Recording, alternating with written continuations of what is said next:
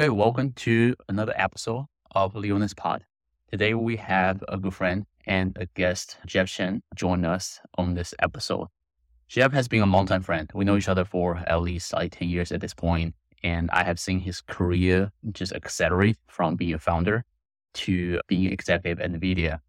And he was one of the entrepreneurs I know that has the most resiliency as well as thoughtfulness in the space of artificial intelligence and also robotic space. So today we're happy to have Jeff on the show and have him kind of talk about his entrepreneurial journey as well as going through some of the AI trend that we'll be observing as well. So Jeff, welcome to the show. Hey, thanks for having me. This is actually my first podcast, so take it easy on me, Jay. No, it's going to be great. Oh, by the way, so we also have Jenny alongside with me co-hosting this show as well. So before we start, maybe Jeff, talk to us and talk to the listeners a little bit about your background and how you grow up, where you grow up, and what's your story like to where you are. Yeah. So I've always been an engineer, I think, since I was very young. I'm taking things apart when I was a little kid, putting them back together, building things out of cardboard. So I've always liked that, and also had a lot of interest in business as well. So I remember in elementary school, used to sell stuff. When I was in junior high school, my cousin and I actually had a comic company, and we'd go and sell comics that he drew. So liked both sides of that. And that's eventually why I got into entrepreneurship. But so through kind of college, I did an undergrad in electrical engineering, but I've always kind of done software on the side as well. And then went to grad school for electrical engineering as well. I kind of dropped out of my PhD program. And at that point had decided to go and start companies. And that's actually the part of the story of how Jay and I met, because my advisor from grad school was working at a firm that Jay worked at. And so that's how we eventually got connected several years later. But to kind of sum up, started a number of companies in the embedded side, went into analytics and big data, and got into kind of machine learning. So I had built a machine learning team back probably in 2010, 2011. So that's almost a dozen years ago on the analytics side. And then eventually started a robotics company and did that for a few years. And then in 2018, joined Nvidia and did a number of things there, including leading the product or the product marketing side for the data science products over at Nvidia. And then spent probably about 3.5 years on the autonomous vehicle side and leading the product team for our AI infrastructure and just general kind of software infrastructure and tooling, as well as kind of program management. So how do you stitch this very, very large project together? How do you get the timelines to work together? How do you get the teams communicating? How do you plan things out? We've got a very, very good view of how things are built and how everything fits together, right? Both from the engineering side, as well as organizationally. What does a several thousand person engineering organization look like when it's working together towards a single product, right? So, learned a lot over the last several years, and it's been a pretty interesting journey. Now, I bet, especially I think your perspective will be interesting because you went from being a startup founder, founding multiple companies, with one that went absolutely at Series C stage, and then you start a robotic company, and then you become a part of the bigger company. And then just like having those type of perspective, it's super interesting to me. What is it like transitioning from being a startup founder who raised tons of capital to join a part of something bigger, a bigger organization? Is there a mental shift for you? And also, after having the experience that you have, would you want to do a startup again? Yeah. So lots of good questions in there. I think really depends largely on what company you end up in, right? And I think each company has a different DNA. There's companies that become a lot more corporate and structured, kind of Google being a good example of that, where I think there's many layers of bureaucracy. Things are much more stable and it's a little bit slower in general. And people have a lot more freedom to kind of do things because you're not going to go out of business in the next 6 months. I think Nvidia was a very unique experience because I think it was halfway between a startup and a very large company. The founder is still the CEO there, and he runs the company like an incubator. In fact, I had a great opportunity to work with him. And one of the first things he said to me after seeing my startup background was, "Hey, think of me as your VC, and I'm funding you to do your startups." And so he has a very entrepreneurial spirit in the company. He's been there almost 30 years now, I think, but he still runs it very much like a startup. So depending on the projects we worked on, I worked on some smaller projects, which felt like a startup, but we had access to large amounts of resources for marketing, for engineering. We could tap into other parts of the company for sales. We had a large sales team that we could deploy. We did that on one of the projects I worked on. And you don't need to worry about the next paycheck or financing or trying to get money. So I think that's a big difference versus at a startup. I think you can move faster. You have a lot more control over the culture of the company, how things function.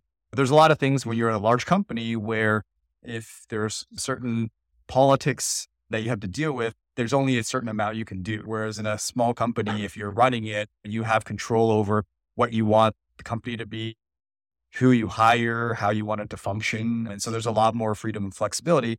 The trade-off being that you need to make sure you got, let's say 100 people in your team, you got to make sure you can pay them. You got to always be thinking about the cash flow, financing. There's a lot on your mind, but I think both are really interesting. And I learned from both a lot of different things. But in general, I think having experiences from both sides is very, very helpful. Yeah, that's amazing. I think this would be a good segue kind of talking about a lot of the AI trend and AI stuff that we've been seeing at Leonis Capital.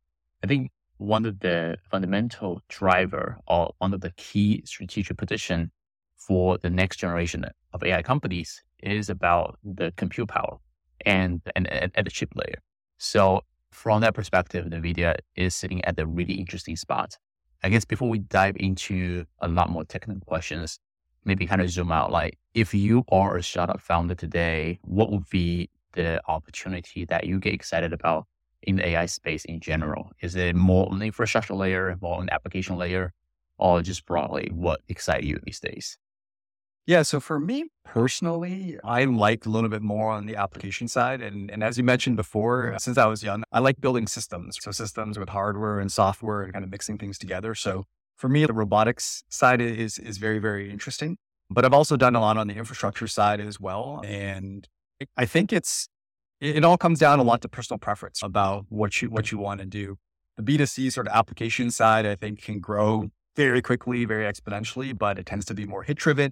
If you go on the infrastructure side, which my first real VC-backed startup was on, I think there's a lot of very, very predictable growth that you can see in that particular space. There's plenty of opportunity, I think, on both sides of the fence there. So at the end of the day, if you were asking for advice to entrepreneurs, I think it's just really focused on what you're interested in. Because at the end of the day, that's what is going to drive you on a day-to-day basis to improve and grow and continue thinking about how to build a successful company. Yeah, interesting. I think for us, we feel like the space is evolving so fast, either from the foundation layer model of those names everybody knows about. The models evolving really fast. And there is a lot of things that's going on in terms of subsidies going to making sure that these models can spin out compute properly, efficiently, and at scale as well. So I guess the question that we're thinking and the question for you is that just how important is compute for the current generative AI wave? And the other follow-up question from my side is when ChatGPT launched, it caught mainstream by surprise. But obviously for tech insiders, we have seen something that's under the hood that's happening. Is it from chip makers' perspective, is it something that they foresee a long time ago? Or is it something that obviously right now is a great trend and they're riding the trend? Well, summarize it, like just how important is compute for the current AI GC wave and how do you see it happen and unfold over the next 3 to 5 years? Yeah. So maybe I'll start with your last question first or your middle question first. So I joined Nvidia back in around 2018. And at that point, I think had been probably about 5 years or so since the original convolutional neural nets has started to take off.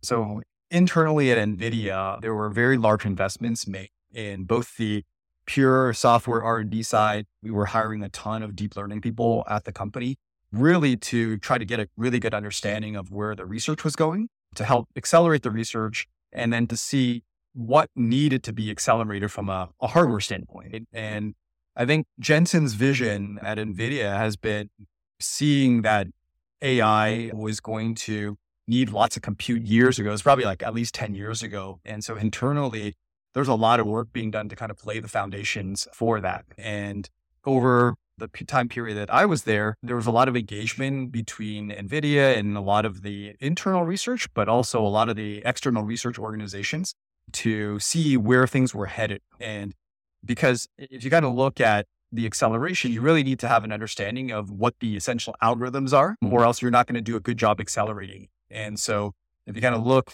originally at convolutional neural nets, there was a lot of work done there to figure out how to accelerate that through a combination of the fundamental hardware and hardware architecture, as well as the CUDA abstraction layer, as well as the even higher level software, and working with companies like Google to accelerate that so it ends up being full stack. So a lot of that was in place quite a long time ago. As new architecture started coming out, like the transformer one, we picked that up. I remember when the papers first came out with BERT and transformers, internally there was a ton of excitement at Nvidia, and even the CEO was very engaged in what was going on. And you can kind of see several years later, right now, Nvidia's latest Hopper architecture can now accelerate the transformer architecture. And again, that comes from a fundamental hardware that had been architected several years back, and then layering software to make sure it steers things in the right direction and bridges the gap.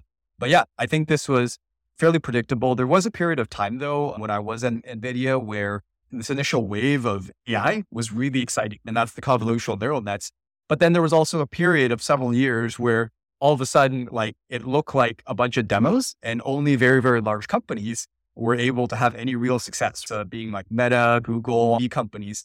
But there was this drop in interest for a while with kind of deep learning before it really re-accelerated again. And so there is that trough that happens with every technology where people get really excited and it drops down for a while and then it re-accelerates. And I think we're in that second wave right now.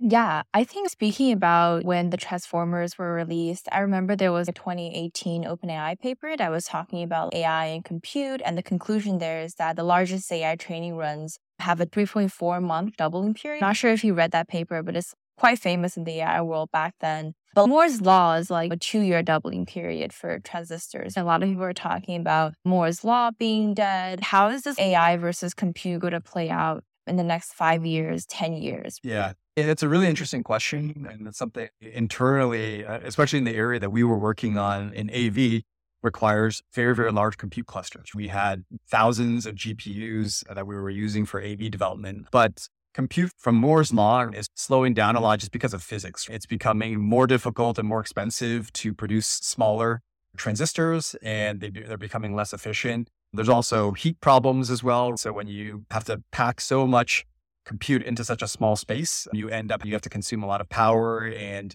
heat becomes an issue. And you can kind of see that with latest generation of GPUs, both in gaming GPUs where they're consuming more power, they're getting larger, bigger fan. And you can see that with the data center ones where it's very, very complex cooling systems that are used to cool these GPUs because they're just producing so much power, or they're consuming so much power. I think the big thing here is that data scaling has been very, very effective. And so far, it seems like that's one of the most straightforward but most expensive ways to improve model performance is by throwing more data, creating larger models at it, and throwing more compute, more iterations at it.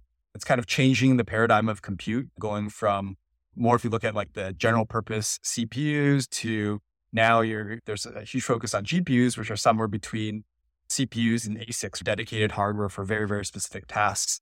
But yeah, the compute requirements are growing drastically, and it's turning into massively parallel compute, very similar to like supercomputers, which Nvidia has spent a lot of time in high performance supercompute. And the big change is that this parallelization also requires you to have a lot of IO bandwidth, because one model comes out at the end of the day. But in order for the model to be trained, you need to be able to pass data in between all the different computers for training. And so it's not just compute that's becoming a bottleneck, it's memory, and IO, I think, is a huge one that's just vastly under sort of not talked about quite as much as the compute one. And as compute becomes even more important as models get larger, and memory and IO, like everything, the compute infrastructure becomes more important for LLMs. Does this mean that Nvidia is the ultimate winner in the LLM AI arms race that we're seeing nowadays? I'm sure this is a question that people have asked you. Like, it's certainly a question that a lot of AI developers have been talking about a lot. Well, I'm still holding on to all my Nvidia stocks. I think Nvidia is the easiest to pick out winner in this whole thing. I was thinking about this last night since you asked me the question over email, but I think it also depends on how things evolve from the algorithmic standpoint. And so if you look at general purpose CPUs, they're very good at doing everything, but they're not very fast and they're not very efficient at doing them. And on the other end of the spectrum, you have dedicated ASICs that where if the algorithm doesn't change a whole lot, they're very, very fast. They're very efficient on power. They're much cheaper to produce because you just need a lot less. There's less layers of abstraction in between. NVIDIA right now is in a really sweet spot where they're sitting in between the two, where you get general purpose within a specific domain that needs to be accelerated extremely fast. And so NVIDIA's do really well there. One thing I think NVIDIA's always done pretty well is figure out what's the right layer of abstraction, and then be able to accelerate behind that. And they did that in the 3D graphics days as well, very well. And it's one of the reasons why they were so successful. But within this performance computing space, that CUDA layer is the one that abstracts the hardware. And the uses for high performance computing tend to be more fragmented. That abstraction layer is really important, and you need the hardware to be a little bit more general, which makes it harder to do and harder for a very specific company to do. But what you are seeing is that as some of these architectures become more prolific and they start to converge, there are lots of companies that are starting to build ASICs to do these tasks. And so one of the most high profile examples is Tesla with their Dojo and also their hardware within the Tesla cars. They've all gone down the ASIC route because they're looking at what do I need this to do? And they don't need their ASICs and their training, like Dojo, their training computer to do all the different types of things that the NVIDIA one does. And so if they narrow down what it needs to do, obviously they can build something that's a lot faster, more efficient, and better value from a cost perspective. So I think right now, NVIDIA is easily the winner, but if you start seeing things converge a lot, I think it's going to change the story a bit. And there's going to be other players that are allowed to creep into the space. But I think it's also such an obvious area that they're not the only competitors. Google's building their own chips. Microsoft's been rumored to be building their own chips, which I'm almost certain. Amazon, the Chinese, Baidu, all these folks, I think they're all doing the same thing as well. So it'll be an interesting next kind of 5 to 10 years to see. But right now, I think NVIDIA is the clear leader, and the investments that NVIDIA has made over the last 10 years or so, I think are starting to pay off, right? But it was really a decade plus strategy that was put into place by NVIDIA. Interesting. If you put your invested stock aside, put on the head of investors, is there any opportunity for startups to come in and play in this space? The answer could be no, because it's so capital intensive. But every now and then, there might be an opportunity, like the gap of opportunity to something innovative happen that just caught everybody by surprise. But I wonder if that will be the case in the new AI GC wave, or maybe not. Like, what do you see? You mean on the hardware side? On the hardware side. I think the hardware side, frankly, is pretty difficult for people to get into. Very, very high barriers to entry, both on hardware manufacturing, even with fabless. And then on top of that, I kind of go back to NVIDIA because they're the leaders in this space. One of the things that a lot of people don't really understand is the massive investment in the APIs, the developer community, the software abstraction layer that's there. That's very, very hard to replicate. And so if you look at AMD or Intel, or some of the other competitors in the space, maybe their hardware is almost as fast, but they're not able to have that entire ecosystem supporting that's been built up over years with people learning how to write CUDA and understanding how to optimize those things. So it'll be interesting to see, but I think it is fairly difficult unless there's some step size change in how the compute is done. And I know there are a few of these companies doing optical or doing the large wafer. I think Cerebras is one of them. But getting to scale, I think, is going to be very, very difficult. Maybe showing a prototype is not too bad, but building a big business to compete with NVIDIA, I think, is a pretty difficult task still. I think it'll be interesting to see how things evolve, because right now, obviously, NVIDIA started from the hardware, and that's the core thing of the business. But then, like you said, there is a whole API, there is a whole software ecosystem that's built on top around NVIDIA's hardware and chips. On the other direction, big companies like Google, Amazon, Microsoft, these software companies, they start to developing their own chips for their own purpose. wouldn't be surprised if an AI companies like OpenAI and Anthropic one day they do something similar on the hardware side as well. Might be interesting to see how these players will converge into some sort of dynamic that might be beneficial actually for startup companies to build application layer on top of all these infrastructures. The other question I have is before the AI GC trend really took off, I think when people think about AI, we think about computer vision, think about autonomous vehicles and those so-called predictive AI kind of before the AI GC buzzword took off. How do you see the connection in these two AI categories? How do you conceptually perceive these two trends in general? I think I've been looking into the AI side for the last 20 years. Back when I was in college, I was really interested in neural nets, though they didn't really take off back then, and probably another 10, 15 years before things started to take off. But back when I was in college, I took a class in artificial intelligence, and it was things like A-star search, which are very primitive algorithms to get things done. And then you see things evolve over the years to logistic regression and, different type kind of tree-based models for machine learning that are much more algorithmic. And then you get now to the general purpose. And I think the key transition is really around the data. If you look at the more primitive ways that we used to do things, it was basically a bunch of heuristics, which are humans trained as AI GC and then implementing that sort of knowledge into an algorithm. So it follows the same path of having some data, trying to figure out the patterns of how to map a set of inputs to a set of outputs, but codifying that through a person. Whereas now what you're seeing is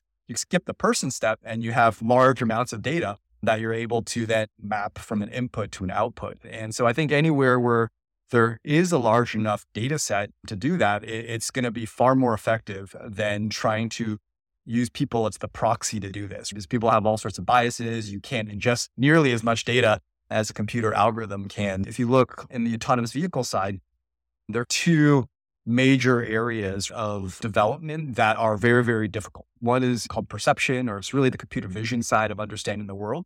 The other one is planning and control. So based on this model that you build on the world that you perceive and a set of directives, how do you plan what the robot or the car is going to do?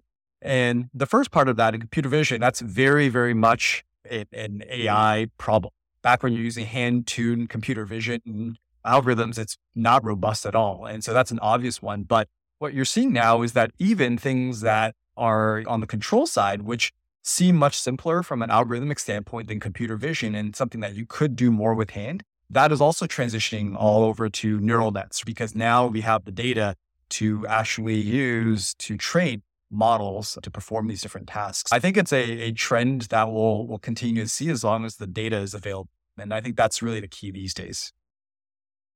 Yep, makes sense. I think we talk a lot about more in-depth stuff on this episode, which I love.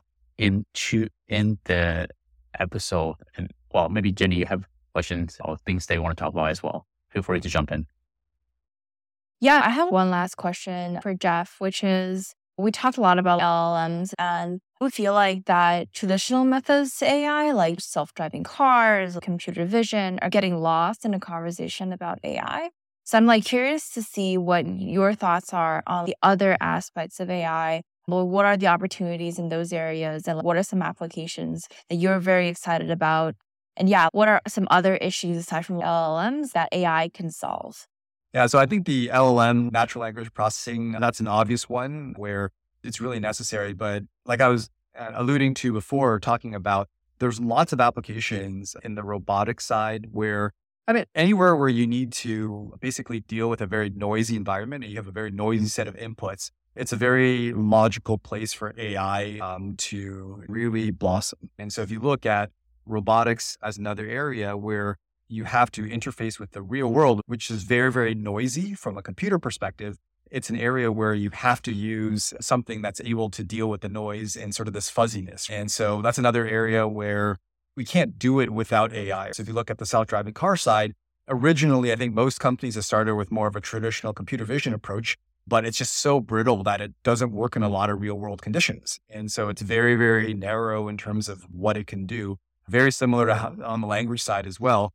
And then over time, as AI techniques have been introduced, things start to get more robust. You can generalize a lot more, and you're able to sort of filter out the noise and deal with all the different edge cases that you see in the real world, which is very, very difficult to do. It's not like everything's in a computer where if you calculate a distance to something, exactly what the distance is, you're able to measure it. In a computer, there's always some type of error in the system. And so being able to deal with error across the board, but still construct, as in the case of perception, construct what the real world looks like is something where you have to use AI to solve. And so that's an area. And then, like I mentioned on the control, interfacing with the real world, actuating back out into the real world is also a very noisy phenomenon where you have to deal with different motors and sensors and things that are very unpredictable, and it's very hard to hard code anything. And so that's another area where AI is, I think, going to really make a big impact. And if you look at, for example, Boston Robotics and some of these pretty cool robots that have been built over the years, there's a lot of fine tuning of algorithms and heuristics that were used to build that. And it took a long time to do. But now we're transitioning. You see a lot of the work that Google's been doing, I think in DeepMind and some of the other research organizations. Robots and actuation are all being trained with large amounts of data, both from the real world as well as through simulation, which is a whole other kind of topic that's very, very interesting to talk about. But those areas, I think, will also see a similar inflection point over the next few years that we're starting to see with ChatGPT. I think this is great. I think one thing that we're realizing at much deeper level is with AI companies across the stack, either at the foundation layer or at the application side, things just evolve so fast. It's like the days just equal to years and months, like compared to the previous technology evolution. Super excited about where we stand now and looking into the future. So one last question, might be a hard one. 10 years from now, make a prediction. How do we drive our car? How we live our lives? If you just project into the future, 10 years from now, what would that be like for you? So I have my two hats on. One, which is, what do you think the technology is capable of doing? I think within 10 years, I think you'll see self-driving cars for sure. I think a lot of the tasks we do today, right, will be pretty automated. Another area that I was exposed to a lot is marketing. And right now I'm looking at the whole marketing space and just seeing through generative AI, through predictive analytics, all these things, you could automate so much on the marketing side that's all been black magic before. And many of the tasks we do today, not sure, you're gonna have a lot more free time though. So I think there's a lot I think the more interesting part is, as a person, what do you want to be doing? And how are you going to spend your time? And what's the most interesting, best use of your time? And I think that's more of a personal question. But I think as we spend more time on computers and on our phones, we spend less time outside. And it has a whole other set of consequences there. But yeah, I think things are going to be drastically different. I think it's very, very difficult to predict what's going to happen, given it's very, very exponential. But I think some things won't change. A lot of the day-to-day stuff won't change, but it's going to get a lot easier for things to do. You need to think a lot about how you want to spend all your spare time, and also how do you want to make money. Jobs, I think, are going to change pretty drastically. Yeah, I think it's definitely a very interesting inflection point. Maybe an interesting scenario that technology 10 years from now will free us actually away from spending so much time on technology because they become invisible. That would be an interesting future scenario to look forward to. But it's also an interesting question from that perspective, because then you'll get people who still want to work 60, 80 hours a week, but with very high leverage. And then they'll be able to generate massive amounts of value versus somebody who maybe doesn't want to work that many hours a week anymore. And so you end up with this question around, well, how are people going to sustain and how is income going to work? It gets into a whole other, I think, discussion. That's a topic for another episode. Interesting stuff. Well, thank you so much, Jeff, for joining us for the podcast. I really enjoyed the conversation, and hopefully we'll invite you back in 5 years. And yep, it was maybe earlier than that, but yeah, we'll revisit this episode for sure. All right, thanks again, Jeff. Okay. That's all for today. We hope you enjoyed our chat with Jeff Tseng. For more conversations like this, subscribe to our show wherever you get your podcast.